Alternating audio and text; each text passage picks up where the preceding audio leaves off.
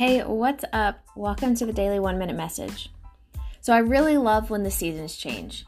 I love those cool fall mornings and being able to get all of the sweaters out of my closet or bring out the fall scented candles and wrap up in a blanket. I love when the seasons change.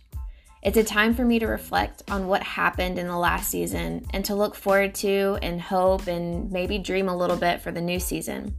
To be really optimistic and hopeful.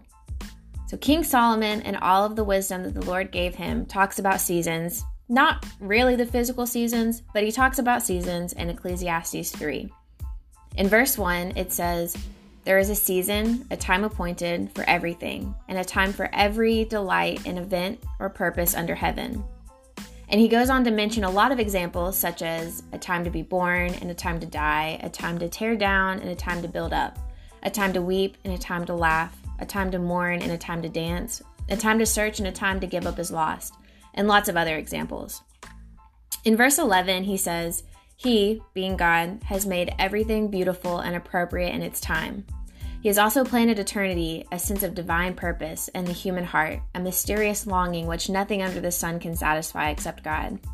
Yet man cannot find out, comprehend, grasp what God has done, his overall plan from the beginning to the end."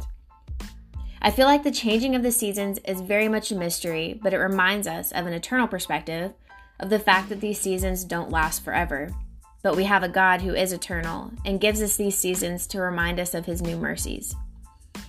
So as the physical season changes from summer to fall, what are some of the things that you're looking forward to or ways that you're seeing the Lord work in this new season of your life?